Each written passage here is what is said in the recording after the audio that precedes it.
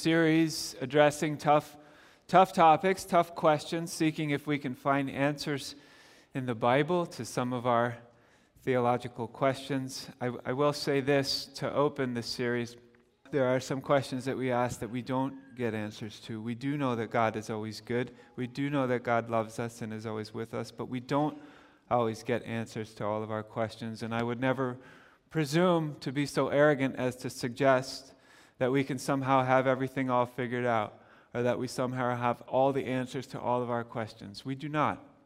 But God has blessed and gifted us with His Holy Scripture and with minds to read it and understand it. And so we will take our questions to the Lord and to the Holy Scriptures and see what we can find out about God and His will and about ourselves. And that's the idea behind this sermon series. It's not that we will at the end of it know everything there is to know about God. We won't.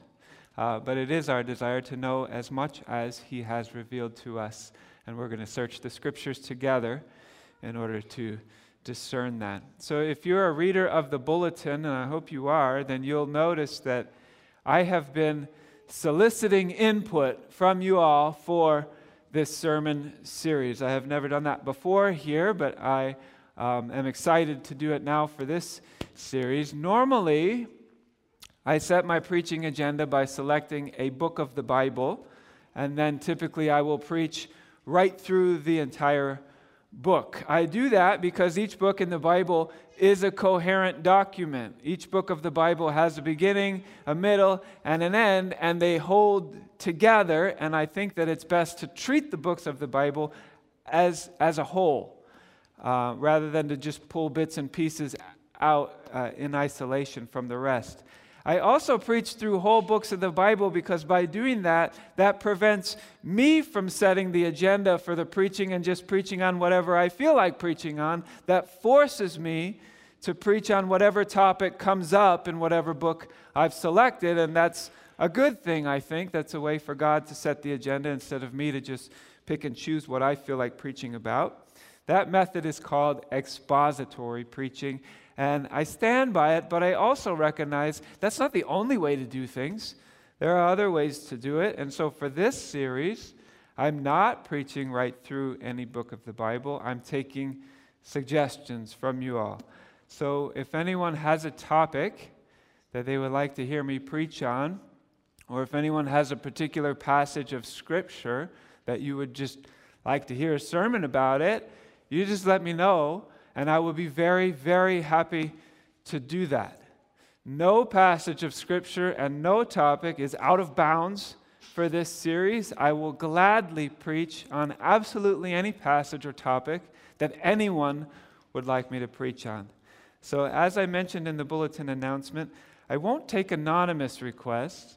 And that's because I want to be able to follow up with these requests and ask questions of you about, well, why did you pick it? Why is this important to you? What is your question about this passage? What is your history with this topic? I want to have a conversation, but I want you to know that I will not publicly name the person who requested the sermon. That's private. That's between me and you, and I'm not going to announce that, okay? But I do want to know so that I can follow up personally and have a conversation.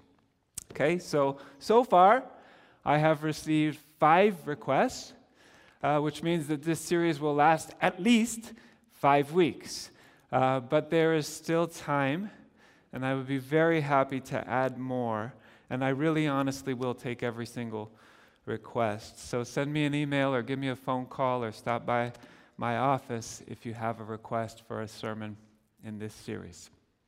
All right, for today's sermon, I have been asked to preach on to discuss the relationship between faith and works. And I have been asked to address the apparent contradiction between what James, the Apostle James, says about faith and works in his epistle and what the Apostle Paul says about faith and works in the book of Romans, and try to make sense about what those two are saying about faith and works and how they fit together.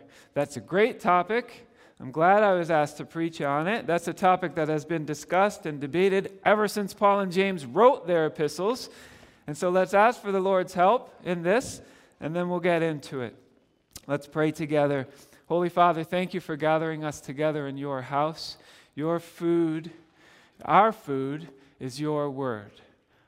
We don't live by bread alone. We do need bread to live. We have bodies, physical bodies that need sustaining, and we are thankful for the way that you provide food, physical food, bread for our bodies to sustain them.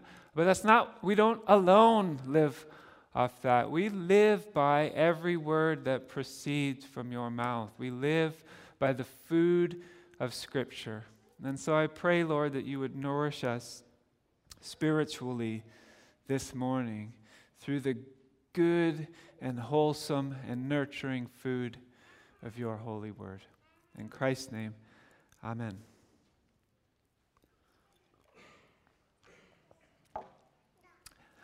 When I was asked to preach on this topic, I was reminded of a conversation that I had. I was speaking with a Mormon, and we were discussing, it was a friendly conversation. We were discussing both the similarities, but also, more importantly, we were focusing on the differences between our understanding of God. Who is God and what does He expect of us? And as we were speaking, we realized, well, there's some differences here between our understanding. And the question came up in our conversation as to whether people are saved by faith or whether they're saved by their good works, or whether they are saved by perhaps a third option would be a combination of their faith and their good works put together is what saves them. Now, we had a Bible on the table as we spoke, and so being a good Protestant, I grabbed that Bible and I instinctively turned to what I think is one of the strongest statements in the New Testament about our salvation by grace alone. Do you know where I went? Where would you go? I went to Ephesians in chapter 2 and verses 8 and 9. Those verses say, "For by grace you have been saved through faith. And this is not your own doing. It is a gift from God. It is not the result of works, so that no one may boast." Could that be any more clear? I mean, for me, that is an open and shut case. We are saved by grace through faith, not a result of works. Done. Let's move on and talk about something else, because that just answered that. But sure enough, the person that I was speaking with grabbed the Bible out of my hands and turned to a different book of the Bible. He turned to James chapter 2 and verse 24. And he read for me, "You see that a person is justified by works and not by faith alone." That's a direct quote. This person concluded that, well, we're not saved by faith alone. It says literally, word for word, we're not saved by faith alone, but we are saved by a combination of faith and works. It's right there in the Bible. All right, well, now we have a tough topic. Paul says we're saved through faith and not by works. James says we are justified by works and not by faith alone. What is going on here? This is not some esoteric question about an obscure biblical issue. This lies right at the heart of the Christian faith. Are we saved by faith, or are we saved by our works, or by some combination of the two?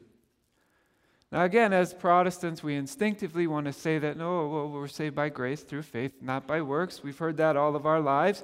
But what are we going to do with James, who appears to be saying the opposite? Now, you know me well enough to know that I do not think that James and Paul contradict each other. I don't think that the Bible contradicts itself. But what is going on here? Well, I want for us to read the passage in James now, and then we'll try to make sense of it. So you could turn with me if you like, and Wes is going to project it for us to the book of James. If you're looking for James, you have to go all the way past all of those letters that Paul wrote, and then you're going to hit Hebrews, whoever wrote that, and then right after Hebrews, you're going to find James. And I'm going to read in James and chapter 2, and I'm going to read verses 14 to 26. James 2 and verses 14 to 26.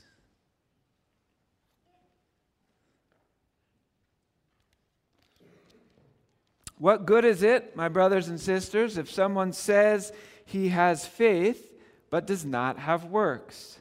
Can that faith save him?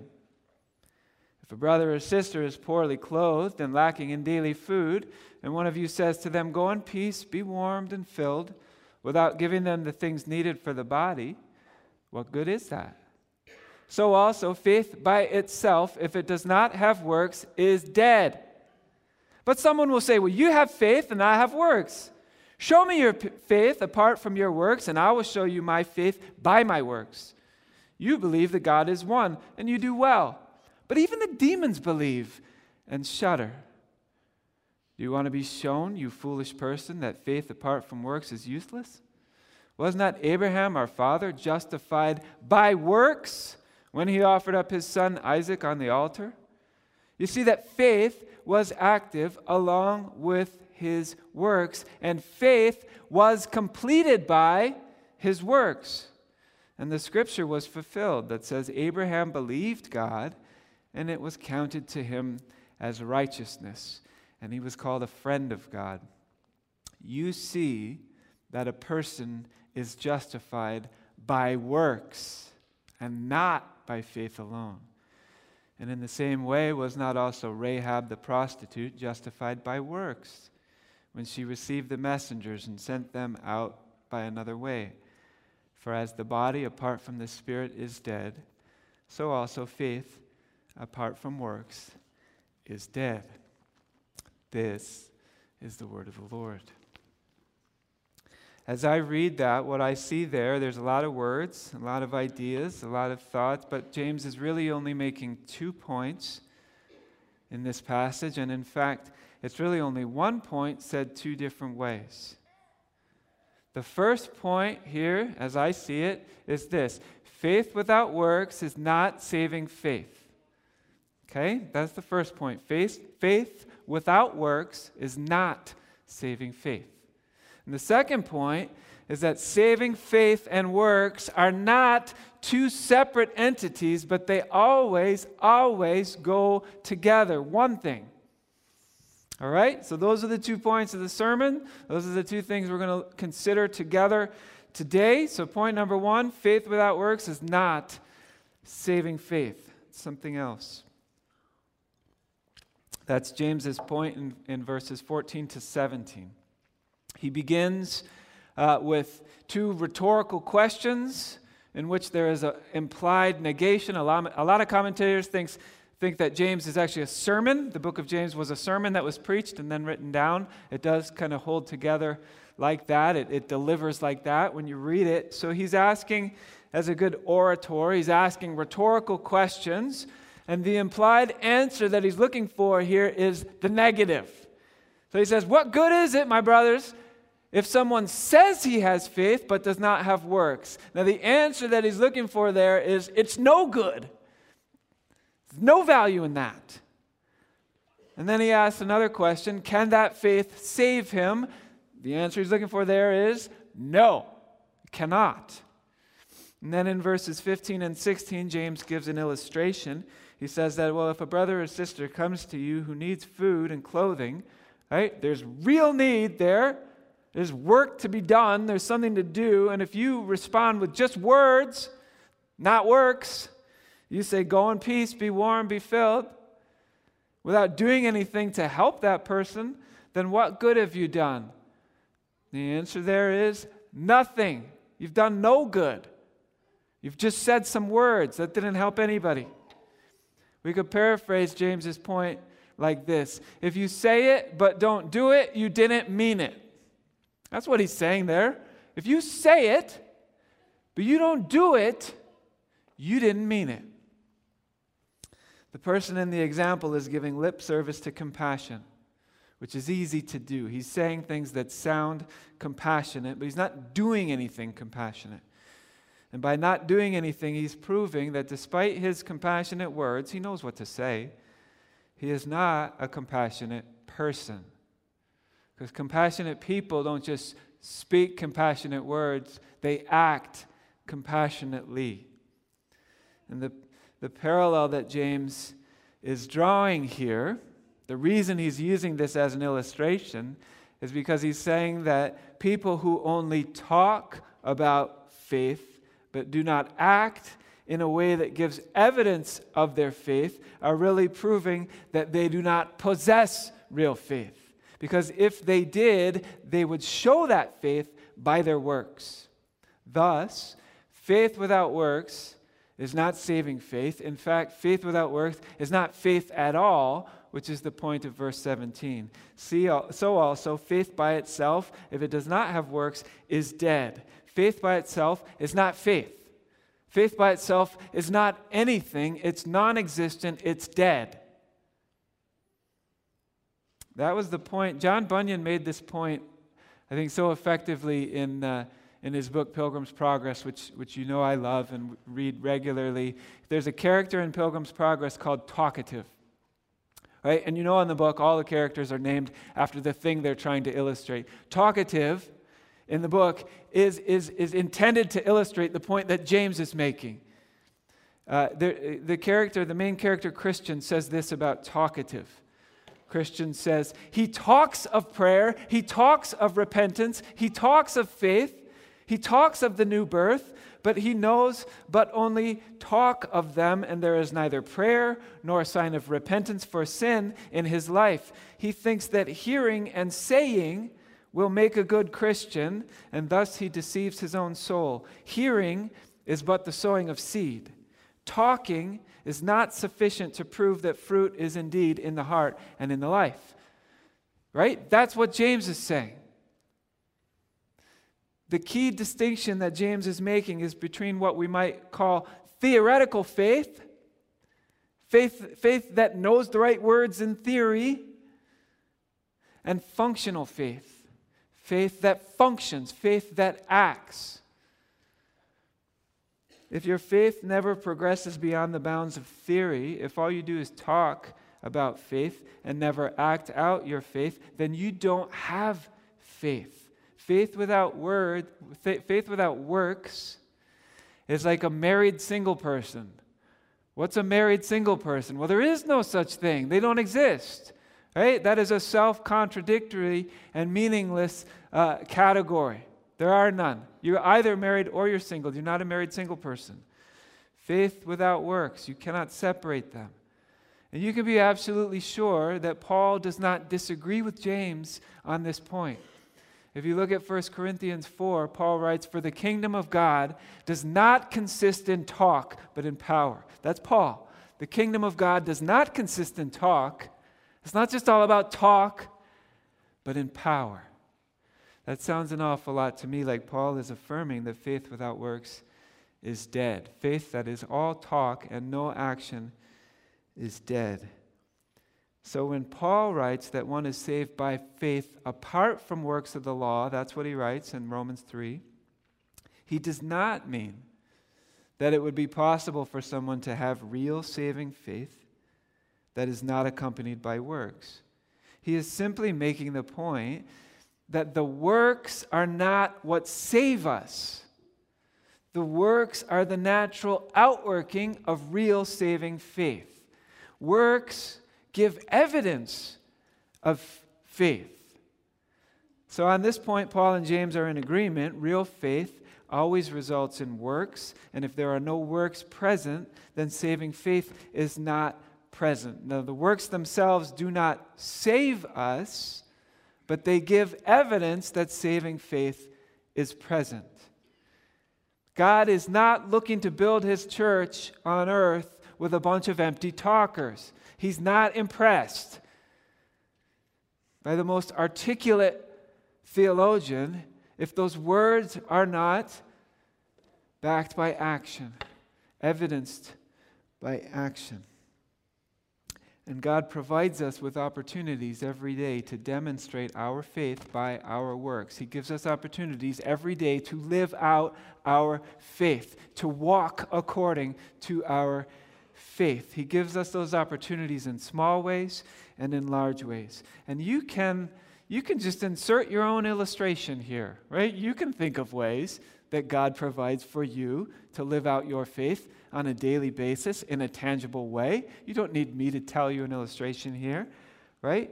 Real faith does not engage in the exploitation of others, right? Real faith stands up for the oppressed. Real faith aligns itself with God's will, with God's values, and works towards those. Real faith raises a voice on behalf of the oppressed. Real faith takes action on behalf of the oppressed. Real faith acts. It helps out when it sees a need. Right? Real faith does not, if you think of the story of the Good Samaritan, real faith does not go across to the other side so that they don't need to be near the real need, so that they don't need to confront the real need, so that they can pretend that it's not there. But real faith goes to the need and helps out, just like the Good Samaritan did. Real faith does not objectify other human beings by engaging in lustful thoughts and actions. Real faith is generous with its resources. Real faith recognizes that anything we have is a gift from God. It's not ours, it's His. And therefore, real faith is generous with that which God has entrusted to us. There are ways that faith acts. And if those actions are not present in any measure in someone's life, then faith is not present in that life. Now, obviously, no one's perfect. I know that. The Bible recognizes that. God knows that. We know no one's perfect. No one gets this right all the time. We know that. But there should be actions that indicate the presence of faith. Our lives should be moving in a Godward direction. And so that's the first point. Faith without works is not saving faith. Faith without works is not anything but empty talk. And now we move on to the second point, which is that saving faith and works are not two separate entities. They always go together. The reason that James makes this point is because it would be natural for us, after hearing point one, to think that, oh, okay, well then what I need to do is add works to my faith in order for my faith to be saving faith. The thinking would go like this. If faith without works is not saving faith, then I'll take my works, I'll take my faith, I'll add some works, and then I'll be saved. But if James heard me say that, he would rush the pulpit right now and tackle me and say, no, you missed the whole point there. You cannot just tack on works to your faith and be saved. This is not like ordering breakfast. You cannot order pancakes and then order a side of bacon. Right? You can't have faith and then just order a side of works to go with it. Faith and works are not two separate things. They are part of the same package. They cannot be separated. That is what the character in verse 18 is trying to do. He says, hey, look, you have faith, I have works. And James replies, no. You show me your faith apart from your works. Now the implication is that you cannot show faith without works, because he's already said that faith without works is dead. James said, he goes on and he says, I'll show you my faith by my works. In other words, my works, look at my life, look at the things I do, look at my works. If you examine my life, it will give evidence of my faith. You'll see it. I'll show you my faith by the way that I act. That's how you're going to see it. My works confirm the reality of my faith. Now, this is going to become hugely important point in a moment, but before we get there, look at the language that James is using to make this point. Verse 19, he says, look, if you think that you can somehow have faith without the presence of fruit, godly works in your life, or if you think that you could have works that are truly good and God-glorifying without the presence of faith in your life, if you think that those can somehow be separated, do you know what? Your attitude comes perilously close to the attitude of the demons. He says even the demons believe that God is one. It doesn't produce good works in their life. It makes them shudder. In the Gospels, when you read the Gospels and the story of Jesus when he walked the earth, who is the only group in the Gospels that consistently recognizes the power and the authority of Jesus Christ? Have you ever thought about that as you read the Gospels? Who gets it right every time? It's not the disciples. They are consistently confused about who Jesus is. It's not his family. for the most part. They don't seem to get it. It's not the Pharisees, the professional religious guys. They don't get it. It's not the secular authorities. It's not the politicians. They don't get it. Do you know who gets it right every time? The demons. The demons get it. They understand who he is. They're the only ones that understand who he is. What is the point that James is making here?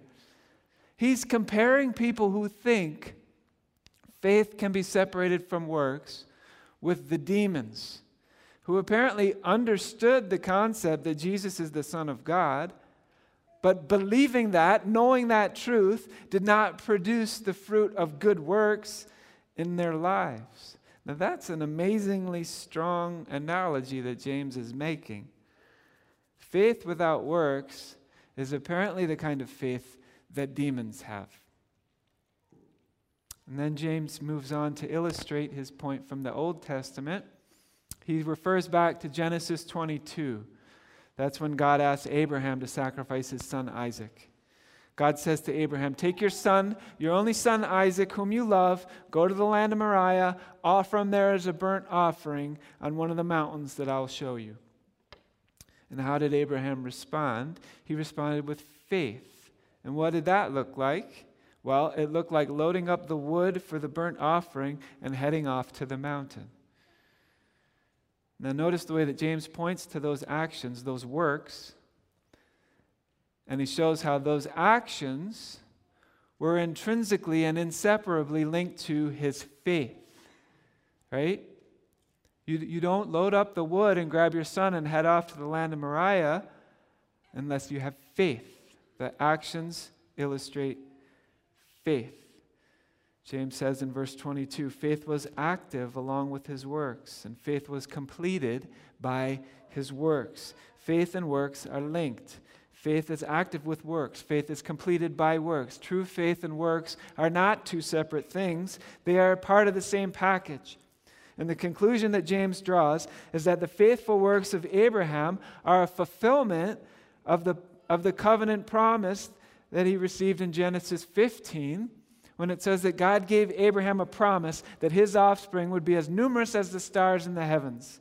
And Abraham believed that promise, and it was counted to him as righteousness. Abraham believed. Abraham had faith in the promises of God, and according to James, that faith was fulfilled, was completed, when Abraham's works gave evidence that his faith was real. Right? His faith was evidenced by or justified by his works. And now we've come to the main problem that some people have with James. In verse 21, James says that Abraham was justified by works when he offered up his son Isaac on the altar. And in verse 24, he says that a person is justified by works and not by faith alone. But instead of pulling that verse out of context, we've approached it by following the flow of James's argument over the past 10 verses, and we see that when James uses the word justified, or maybe in your translation they use the phrase considered righteous, same thing, justified, considered righteous, he's using that phrase in a very specific way. He's not talking about our eternal standing before God, our justification, in terms of being declared righteous by grace through faith in Christ. That's how Paul uses the term in Romans 3 when he says we're justified by faith apart from works. But it's not how James is using it. James means, and this has been his point all along, the faith of Abraham was justified or was confirmed or was shown to be real by his works, by his willingness to trust God and sacrifice Isaac. It comes back to this distinction we made earlier between theoretical faith and functional faith. Any faith that is limited to the realm of theory and doesn't work itself out practically is not faith.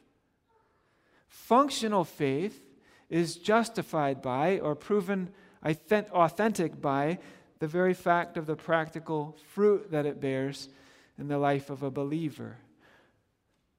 So when someone claims to have saving faith in Jesus Christ, those claims are justified by evidence of godly works in their life. That's what James means when he says we're justified by our works. And James then makes the same point using the figure of Rahab from the book of Joshua. Rahab believed that she lived in Jericho. She was from a different religion, but she knew the Israelites were going to attack them, but she believed that the God of the Israelites was the true God of the universe. In verse 11, she says to the Israelite spies, "The Lord your God, He's God in the heavens above and on the earth beneath." And then after making that confession of faith, which is what that is, her actions confirm that she really believes it, because she then goes on to aid Israel in their attack of Jericho. And so it's the same point that James made with regard to Abraham. Rahab confessed faith with her lips, and then her actions justified that confession, or gave evidence that that confession was real. So to sum up here, James is using the word justified differently than Paul does in Romans 3:28. James is not saying that our works somehow earn our justification. James is not saying that our works contribute to our salvation. James is saying that our claim to faith is proven or confirmed by our works. So when James says that we're not justified by faith alone, he does not mean that we're saved by our works. He's simply making the point that faith, true faith, saving faith, is never alone.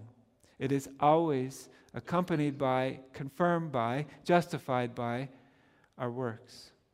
That is why when somebody asks you, or when in a quiet moment you ask yourself, "How do I know that I'm saved?" What Christian hasn't at some point asked themselves that question? How do I know that I'm saved? When you ask yourself that question, do not look first to your works. Do not say to yourself, "Well, I know I'm saved because I pray, and because I go to church, and because I help the poor, and because I'm an elder, and because of whatever else that you can put on your resume of stuff that you do for God." If you go there first, you miss the whole point of salvation by grace alone, through faith alone. Those things are the fruit. Those things are the outworking of your faith. But when you consider the question, "How do I know that I am saved?" then do what the Bible says to do and look to Jesus, the author and perfecter of your faith. Remember that it is by grace alone, through faith alone, in Christ alone, that you have been saved. And this is not your own doing. This is a gift from God, not as a result of works, so that no one may boast. That is how we know we're saved, because by grace through faith we have been washed clean in the blood of Jesus Christ. And through our salvation we are grafted onto the living vine. We were once dead sticks, but now we're living branches. We have become alive, and because we are alive in Christ, then we bear fruit. And that fruit is evidence of real faith. It's only then, when we're grafted onto the living Christ, that we're able to do good and godly works of righteousness. They flow out of our lives as fruit of our faith. Our works don't save us, but saving faith produces works. I'll say that again. It's James's point. It's the whole point of the sermon. Our works don't save us, but saving faith produces works. And God provides us, each one of us, everyone in this room, with daily opportunities to live that out, to put that into practice. And I know, I'll say it again, I know that we're still sinners. I know that we still fail.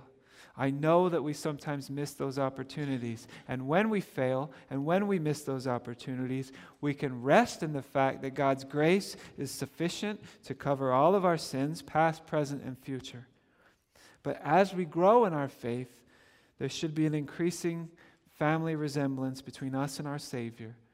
And there should be the ever-increasing presence of works, fruit, that gives evidence of real saving faith. That's what James said. That's what Paul said. That's what the Bible says. Let's live that out. I invite you to pray with me. Holy Father, thank you for your word, and thank you for the multiple authors who you inspired to contribute to Holy Scripture, and thank you that you are the one author of all of it, that all Scripture is God breathed, and it is useful for teaching, for rebuking, for training in righteousness. And I thank you for the faith that you have imparted to us. If we have faith, it's not because we created it or made it, but it's a gift that you have given to us. And I pray that the faith that we have would be lived out in practice. I pray for works. I pray for faith that results in fruit. I know that there are so many people in this church that are bearing such beautiful fruit for the glory of your name. We can see the faith as we look at the fruit. And I pray that increasingly our church would be an orchard full of beautiful living trees grafted on to the Savior and bearing beautiful fruit to the glory of your great name. We pray these things in Christ's name.